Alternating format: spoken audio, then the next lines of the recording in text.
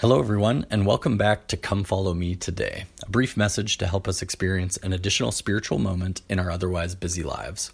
My name is Caleb Sanford, and thank you for joining me as we accept Christ's invitation to follow him today. I want to spend one more episode in 2 Nephi before jumping into Jacob for this week's reading. In chapter 32 of 2 Nephi, there are a couple interesting teachings that I want to highlight.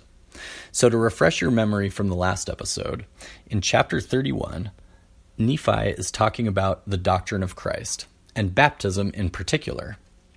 He lays out very clearly the process that we all need to go through, quote, whereby man can be saved in the kingdom of God. And now behold, this is the doctrine of Christ, and the only and true doctrine of the Father, and of the Son, and of the Holy Ghost, end quote.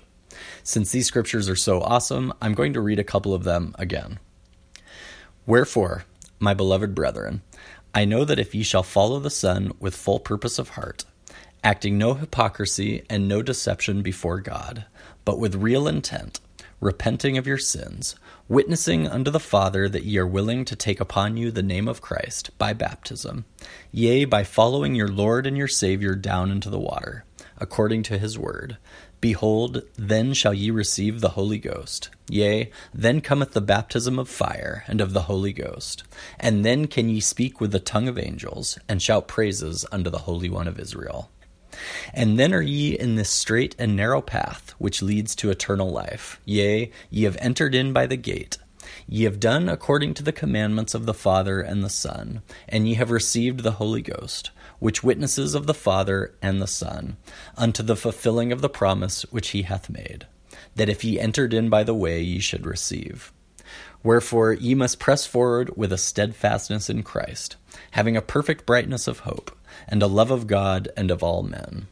Wherefore if ye shall press forward, feasting upon the word of Christ, and endure to the end, behold, thus saith the Father, ye shall have eternal life. End quote.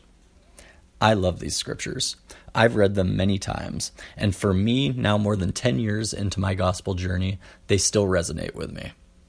Well, as we get into chapter 32, it becomes apparent that those listening to Nephi's speech don't completely understand. Quote, and now behold, my beloved brethren, I suppose that ye ponder somewhat in your hearts concerning that which ye should do after ye have entered in by the way. But behold, why do ye ponder these things in your hearts? End quote. So it seems that Nephi's people understand the concept of baptism, but they aren't too clear on the idea of pressing forward with a steadfastness in Christ, feasting upon the word of Christ, and enduring to the end. These are legitimate questions that I think we all ask from time to time. Now, for those of you that have been with me since the beginning of this podcast, you'll recall that when Nephi was younger, I was never too impressed with his ability to effectively communicate spiritual matters to others. He usually just upset his brothers when he tried. By 2 Nephi chapter 31, however, when Nephi is in his 50s or 60s, it seems like he's finally figured out how to deliver powerful sermons. After all, his lesson on baptism is one of the most frequently recited passages by missionaries who are trying to teach the world about baptism. But then, in response to his people not fully understanding what he just taught, he gives one of the most confusing and cryptic answers I've seen. Quote, do ye not remember that I said unto you that after ye had received the Holy Ghost, ye could speak with the tongue of angels? And now how could ye speak with the tongue of angels, save it were by the Holy Ghost? Angels speak by the power of the Holy Ghost.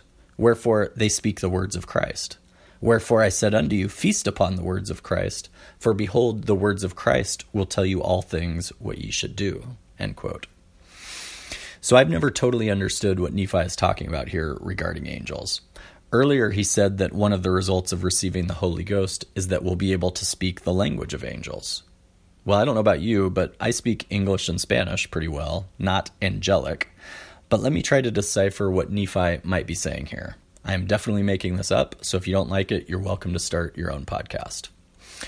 Okay, so the problem we're trying to solve for here is how to know what to do once we've been baptized and started down the straight path that Christ has created for us. We've got our entire lifetime ahead of us, which means we'll have to be interacting with many people and making a lot of decisions over the years. And we need to know how to make those decisions and how to treat those around us. Normally, we talk about how we need to live the gospel faithfully and learn how to hear the promptings of the Holy Ghost, which will tell us what to do. But maybe there's more to it than that. Nephi is alluding to angels here. Perhaps God is sending angels to help guide us, to communicate with us. But we don't know how to hear them. So they speak by the power of the Holy Ghost and speak the words of Christ. Therefore, if we feast upon the words of Christ, the words of Christ will tell us all things that we should do. Or in other words, the angels sent to guide us speak to us through the words of Christ. What are the words of Christ?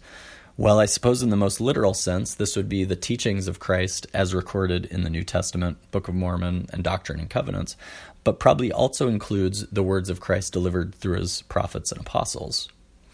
So if we study the scriptures diligently, regardless of what the words might actually be saying, through the Holy Ghost we'll be able to hear the angels around us. I think we've all experienced moments where we've been studying the words of Christ, and a thought pops into our head about some challenge in our life that we've needed guidance with.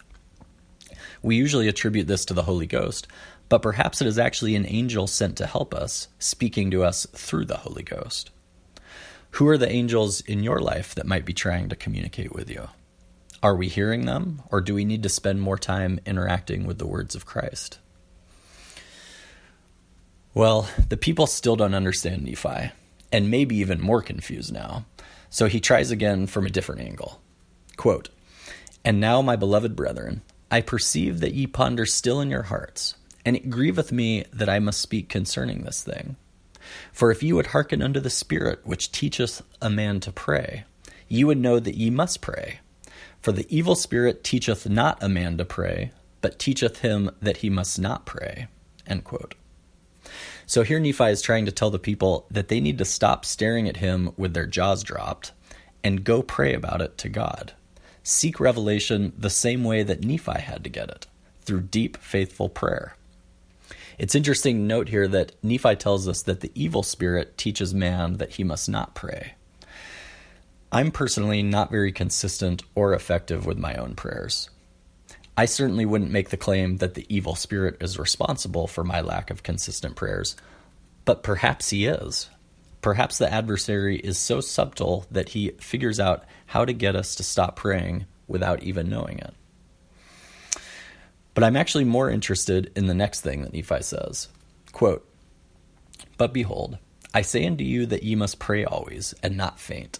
That ye must not perform anything unto the Lord, save in the first place ye shall pray unto the Father in the name of Christ, that he will consecrate thy performance unto thee, that thy performance may be for the welfare of thy soul." End quote. What are the things in your life that you are performing unto the Lord? Family, church callings?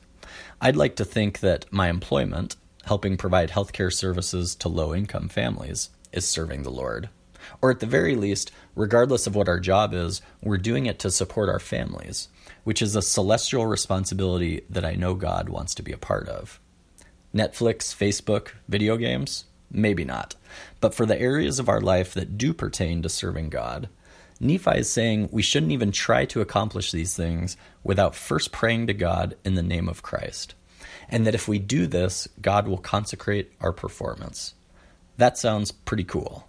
I'm not sure if that means we'll be more successful, but at the very least, Nephi teaches us that it will be for the welfare of our souls. Or in other words, by praying to God and having our actions consecrated, this will lead to greater happiness for us. Do you need more happiness in your home, at work, at church? Let's pray to Heavenly Father so that He'll consecrate our performance in these areas. Thank you for joining me today as we learn how to speak the language of angels and ask for divine assistance in all our daily efforts. I hope that we'll all make the choice to feast upon the words of Christ so that we can receive the guidance, encouragement, and divine consecration that we all need to be happy in this life and continue to make the decision to follow our Savior, Jesus Christ, today.